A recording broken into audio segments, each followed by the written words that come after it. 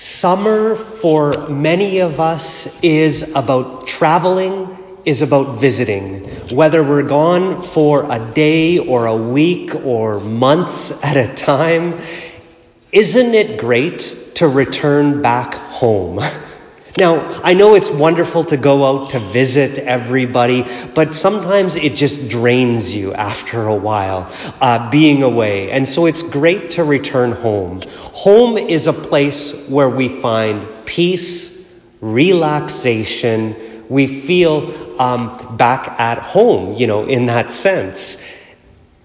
The ascension of Jesus into heaven, as I mentioned at the beginning of Mass, is him returning back home. Not that he didn't feel joy or peace on earth in the 33 years that he was with us, but we're meant for heaven.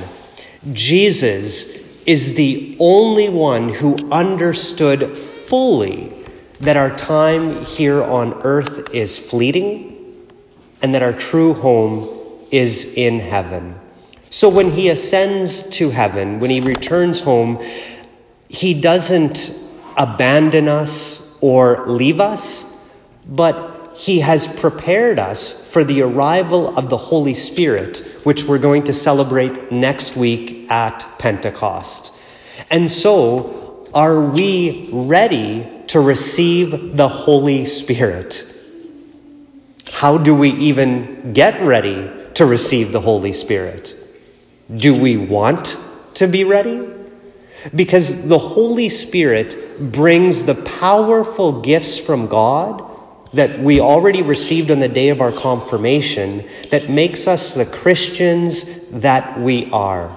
They give us the strength during our visit here on earth, during our pilgrimage here on earth, our travels. And are we using then these gifts for the benefit of our family and the church? So it says that after Jesus assembled, what did the disciples do? They went to the temple and were continually praying and blessing God. So if we want strength to live on this earth, if we want to receive the power of the gifts of the Holy Spirit, we need to be like those disciples and to find ourselves in prayer, continually blessing God. The next question then is, prayer for what? We all have so many things we have to pray for, and people that we need to pray for and want to pray for. And that's good. Pray for those people and those things. A couple weeks ago, I read a great quote, however, that I want to share with you about prayer. Do not pray, it says, for easier lives. Pray to be stronger people. And I thought that was a good quote, because so often we want to pray for everything to just go our way. We want to pray for the easiest of lives, for no suffering, no this, no that. Do we ever pray just to be stronger people, to endure that suffering? Jesus didn't have an easier life. He prayed that he would be faithful to the mission which God called him to.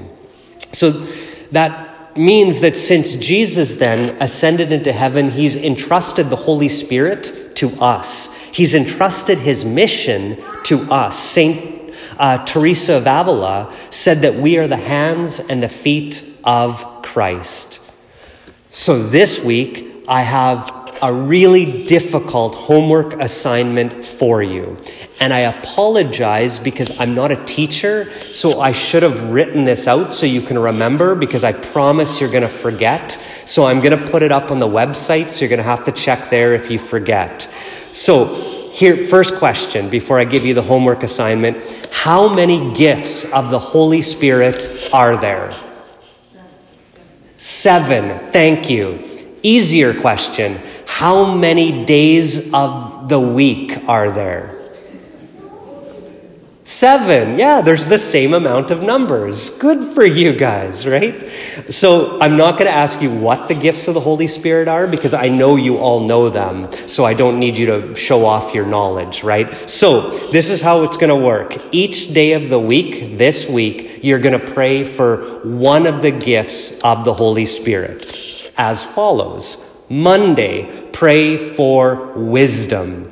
Pray for the wisdom to know what God wants of us, of this church. Tuesday, pray for the gift of understanding, to understand what God means when he answers our prayer or when he doesn't answer our prayers. Wednesday, the gift of right judgment or counsel, just to know the difference between right and wrong, and maybe to help teach others the difference between right and wrong as well. Thursday, the gift of courage, to have that strength to choose the right all the time. Friday, knowledge of God's ways. Saturday, piety. It's an increased desire to pray more. Sometimes when we sit down to pray, we get bored, don't we? Praying is so boring. Who wants to pray? Pray for the gift of piety, and it just increases in us this desire in our hearts to want to pray more and more. And then next Sunday, before Pentecost Mass, pray for the gift of wonder and awe in God's presence. Have you ever came to church and you were just at wonder at how great God is? No, probably not. No. So pray for the gift of wonder and awe in God's presence, and he'll surprise you with his miracles. So as we continue then to pray to prepare our hearts to receive his gifts at Pentecost next week, we give thanks that he has entrusted the Holy Spirit and his mission to us, and we ask for the strength to be his hands and his feet.